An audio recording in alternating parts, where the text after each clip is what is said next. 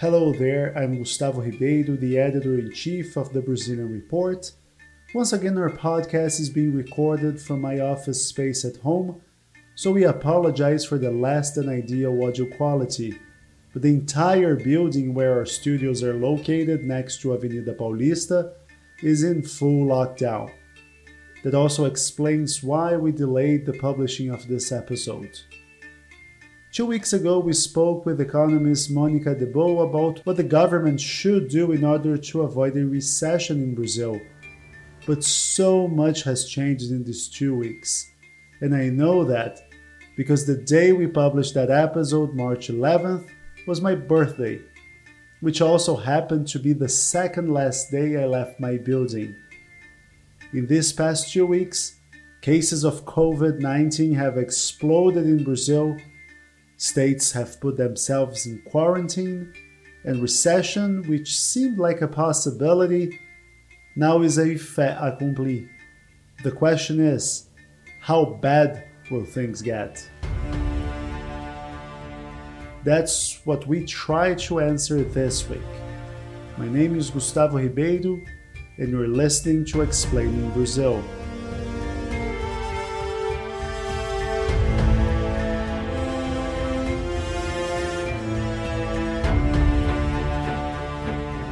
Before we get into this week's show, I want to do a little recap on the evolution of the COVID-19 outbreak in Brazil. In 2 weeks, we went from having 52 to having nearly 3,000 confirmed cases and almost 100 deaths. But some studies indicate that the official number might account for only 11% of the real number of cases. In some favelas dominated by drug trafficking gangs, criminals have installed a curfew and ordered social distancing. States have shut down all non-essential commerce. But President Jair Bolsonaro wants the economy to get back to normal. Nossa vida tem que continuar. Os empregos devem ser mantidos. O sustento das famílias deve ser preservado. He says that allowing for a recession is going to create grave social problems far worse than the outbreak itself. Felipe Campante is a professor at the Johns Hopkins School of Advanced International Studies. Professor, thanks for joining us on Skype. I want to ask you, what do you make of President Jair Bolsonaro's approach to the coronavirus? I mean, he does have a point when he links recessions to the increase of mortality in Brazil, but is his approach a reasonable one, considering that most experts say social isolation is the only way to contain massive infections? It's hard for me to say kind of from an epidemiological perspective, of course, but it definitely looks like, things are going to get pretty bad.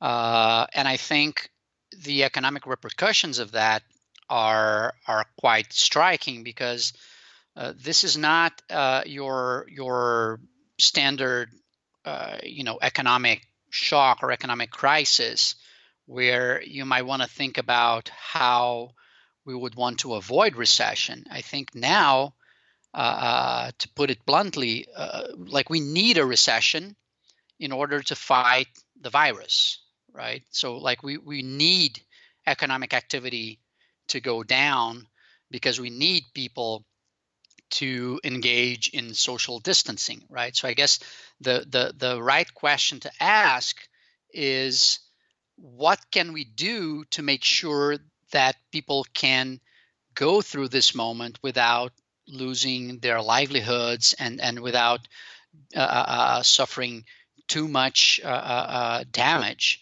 from an economic perspective. But I think it's a very unusual situation because we don't want economic, and it's not even that we don't want, but we cannot have a normal economic scenario taking place, right? So it's not a situation where we can choose between having social distancing and having normal economic activity, because the shock is not the social distancing. The shock is the virus, right? As long as the virus is out there, people are going to refrain from going to the restaurants and going to through their normal lives because they're going to be afraid of the virus. And as a result, what we really need is to do as much as we can to make sure that the virus is under control and that we can help people through this process. Many countries are passing stimulus programs to help people weather the crisis. In Brazil, government measures have come bit by bit and dwarf next to what other countries do. The government proposed to give 200 reais to informal workers per month for 3 months, then increased it for 600 reais.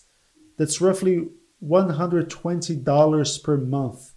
And the economy ministry says that's because Brazil does not have the same economic firepower of other countries and that the country can't afford to swing and miss.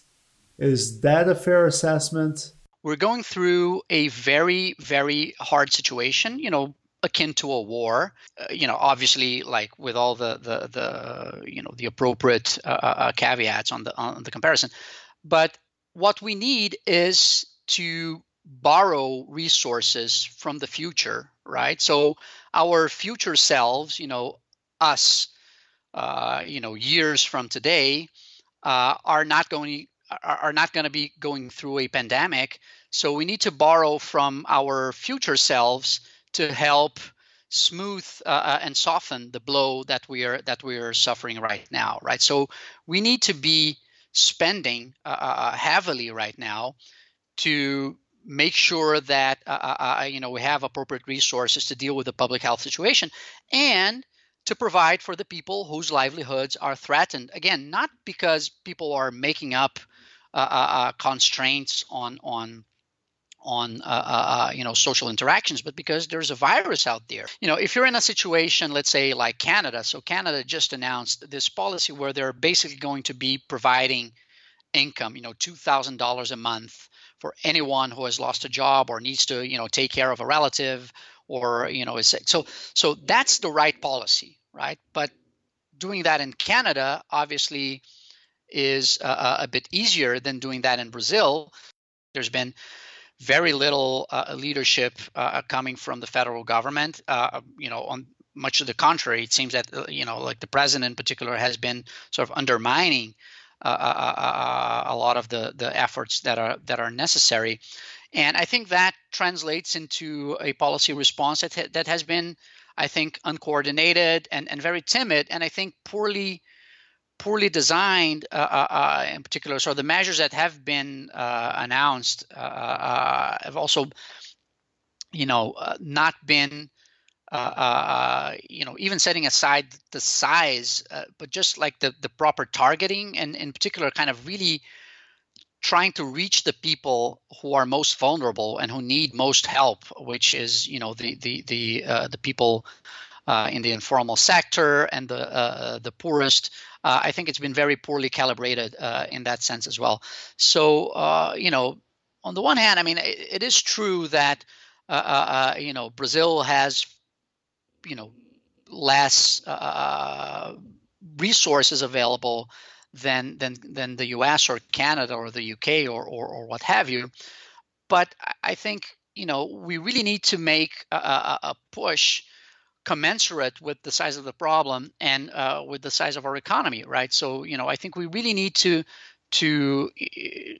spend a lot of resources in trying to fight this, because like I said, it's a matter of like borrowing resources from the future to fight an emergency. It's like a war, right? You can't just say like, well, we can't spend a lot on this, or this is we need to keep business as usual, or it's just an emergency situation and you need to act accordingly. I think it's very important, and you really don't see that, especially coming from the federal government. I think the Congress has been, I think, more attuned. Governors and local governments, I think, have been more responsive. But unfortunately, that's something that needs, by the very nature of the situation, it needs coordination from the top, and unfortunately, this has been sorely lacking. I think, to a large extent, because we have leaders, and the president in particular, who really, who doesn't seem to be attuned to the nature of the situation, and I think that's a tragedy. The president defends no restrictions on movement and commerce, but then 25 of 27 governors have said they would just ignore him and go ahead quarantining their states and leaving stores closed. How does this political deadlock impact the effectiveness of our response to COVID-19? Because in our political system, there's only so much a president can do without the support of local administrations and vice versa.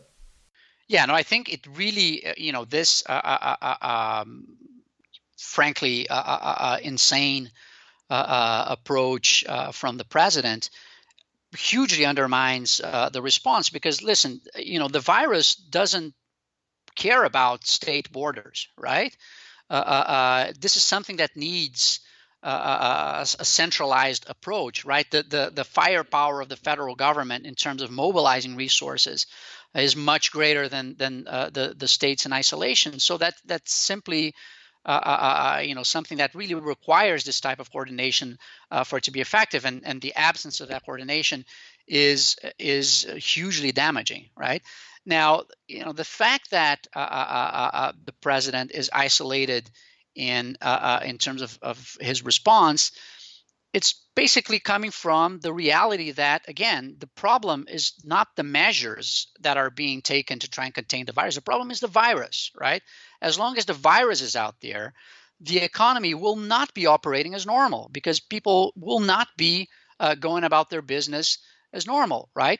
And if the virus, if the situation worsens, which is bound to happen, right? The evidence is overwhelming in that regard. If people, even going back to the 1918 flu pandemic, right? There's this evidence that, as social distancing measures were withdrawn because people felt like the situation was improving, then the virus came back. So if the situation gets worse, then the economic situation is going to get worse, because people are going to be more scared, people are going to be more concerned, and are going to be, even less likely to, go about their businesses. Like, just think about it frankly. Like, would you want to go to a restaurant right now knowing that there's this virus out there, right? And even if you are, you should be aware that, like, lots of other people wouldn't, because they would be scared of the virus, and so on and so forth. So it's just the reality of the pandemics that is the real problem, right? So we can't pretend that we can go about business as usual, because it's just not possible. The president accuses governors of acting with ulterior motives, eyeing the next presidential elections. And to his point, some governors, and I'd singled out São Paulo's João Dória or Rio's Wilson Witzel here, they do seem to have some ulterior motives in their actions. Especially Dória seemed to taunt Bolsonaro at every turn. For instance, the São Paulo governor has disclosed his negative COVID-19 test results and then urged Bolsonaro to do the same. Politicians are going to do politics, right? So that's to be expected, and there's just no other way. That's what they're going to do. So I think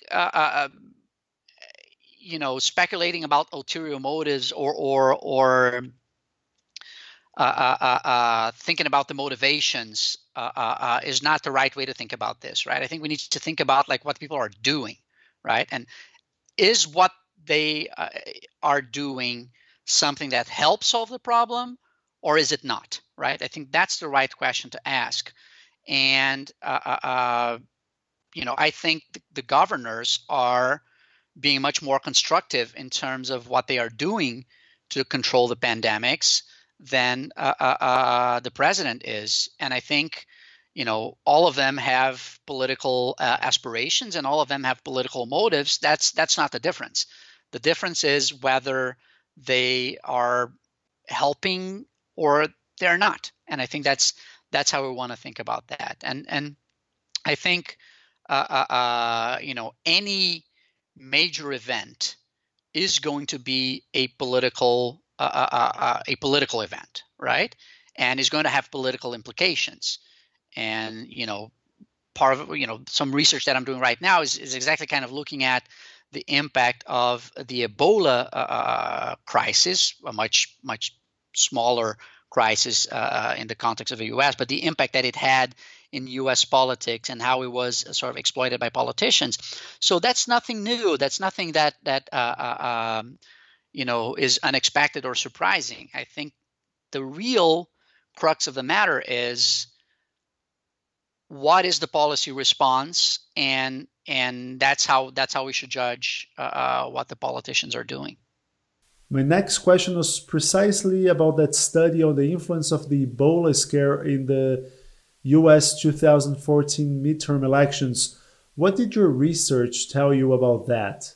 Yeah, so that's a very interesting episode because the Ebola crisis hit the U.S. As it were back in 2014, really in the month before the midterm elections of that year. So it was really very much right as campaign season was at its peak, and it's a very different context from what we have now, in the sense that the public health impact was much smaller, right?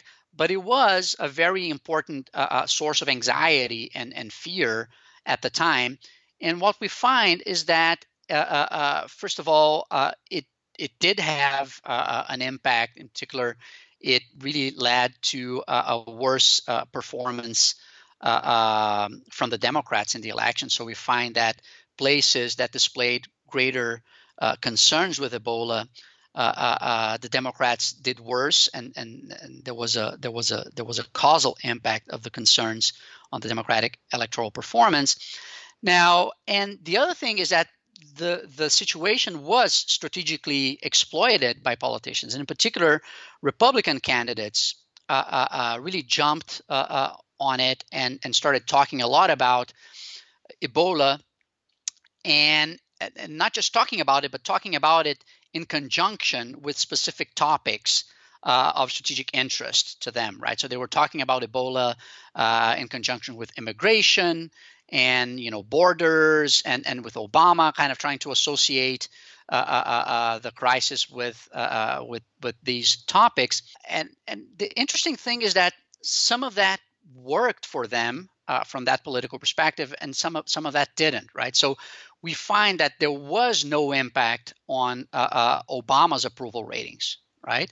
So the attempt to kind of try to undermine Obama's approval or his standing with the public by tying him to Ebola doesn't seem to have worked, but it does seem to have worked when it comes to immigration. So we do find evidence that people, voters responded by becoming more anti-immigration. And is it possible to anticipate in any way how this COVID-19 pandemic is going to affect elections in Brazil? Because, we are set to have municipal elections in October. I think it's too early to tell. Like I said, in the case of Ebola, it was something that was happening literally during the month before the election. So it was kind of a more immediate impact. And who knows what's going to happen between now and October.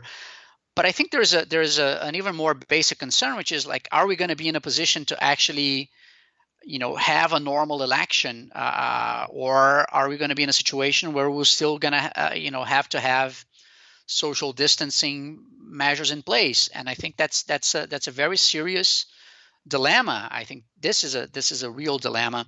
And in the case of Brazil, I think it's made worse by the fact that we don't have vote by mail as we have in the U.S., for instance, right? So the U.S., we're going to have a presidential election this year, and that's a big question. But here, at least, the solution is already kind of in place, which is, well, we should just kind of extend this alternative of vote by mail that already exists, and the obvious solution is to try to make it to ramp it up and even make it like the default option. Whether it's going to be implemented is a separate question, especially given in the U.S. we don't have a national election, we have a number of state-run elections, right? But in the case of Brazil, where all the voting is basically you have to show up and vote, this is clearly a problem from a public health perspective, and it's not clear at all that come October we're going to be in a position to hold this type of massive conglomeration of people safely. The president seems to be more and more isolated. Our Brasilia correspondent, Breno Grillo, reported on Tuesday that political leaders have begun negotiating how to proceed with an impeachment process against Bolsonaro, and this was corroborated by 4 independent sources. How do you see this crisis unfolding? On the one hand, I think there's a lot of volatility because just this is such a huge event that and evolves like so rapidly that is hard to predict. But I think in general, it really has reduced Bolsonaro's room for maneuver, because through his own inept response, I think it's become like quite clear that he not only is not someone who you would want to have in charge in a situation like that, but he's actively like a problem, right? And in that sense, I think he is creating his own isolation. And in some sense, I think that there is little appetite for an impeachment process, because I think people understand that there's like the trauma involved and the risks that how he might react and so on. But it's almost like he's forcing people's hands as he makes himself such a huge hindrance, right? Such a huge problem for dealing with the crisis. And I think as the perception that is the case increases, I think Bolsonaro will end up being sidelined in one way or another, either sort of formally through like an impeachment process, or through some sort of as we've noticed recently, like so governors have been meeting and discussing measures with Congress without Bolsonaro's even being present. So like people just kind of bypassing and pretending that it doesn't exist. But if he keeps reminding us that he exists, and that by compromising and damaging the efforts towards fighting this emergency, I think he makes the situation more unsustainable, more and more unsustainable. So I think if before this episode, I think there was a non-negligible possibility that Bolsonaro could try something, something like a self-coup or something like that, or kind of trying to like really kind of a frontal attack on democratic institutions. I think now he may even try that, but I think that his chances of succeeding are going down at a very fast pace, because I think the people who he would need to support such an adventure, in the military and the business community and so on and so forth, I think there's been an increasing perception that he is a problem, and in that sense, I think the scenario is very volatile, because as he becomes more isolated, perhaps kind of there is a greater incentive for him to try something more radical. I think his scope for actually succeeding with that, on balance, I think has been going down, because I think it's becoming clearer and clearer that again he's not part of the solution. He's actually like a big problem.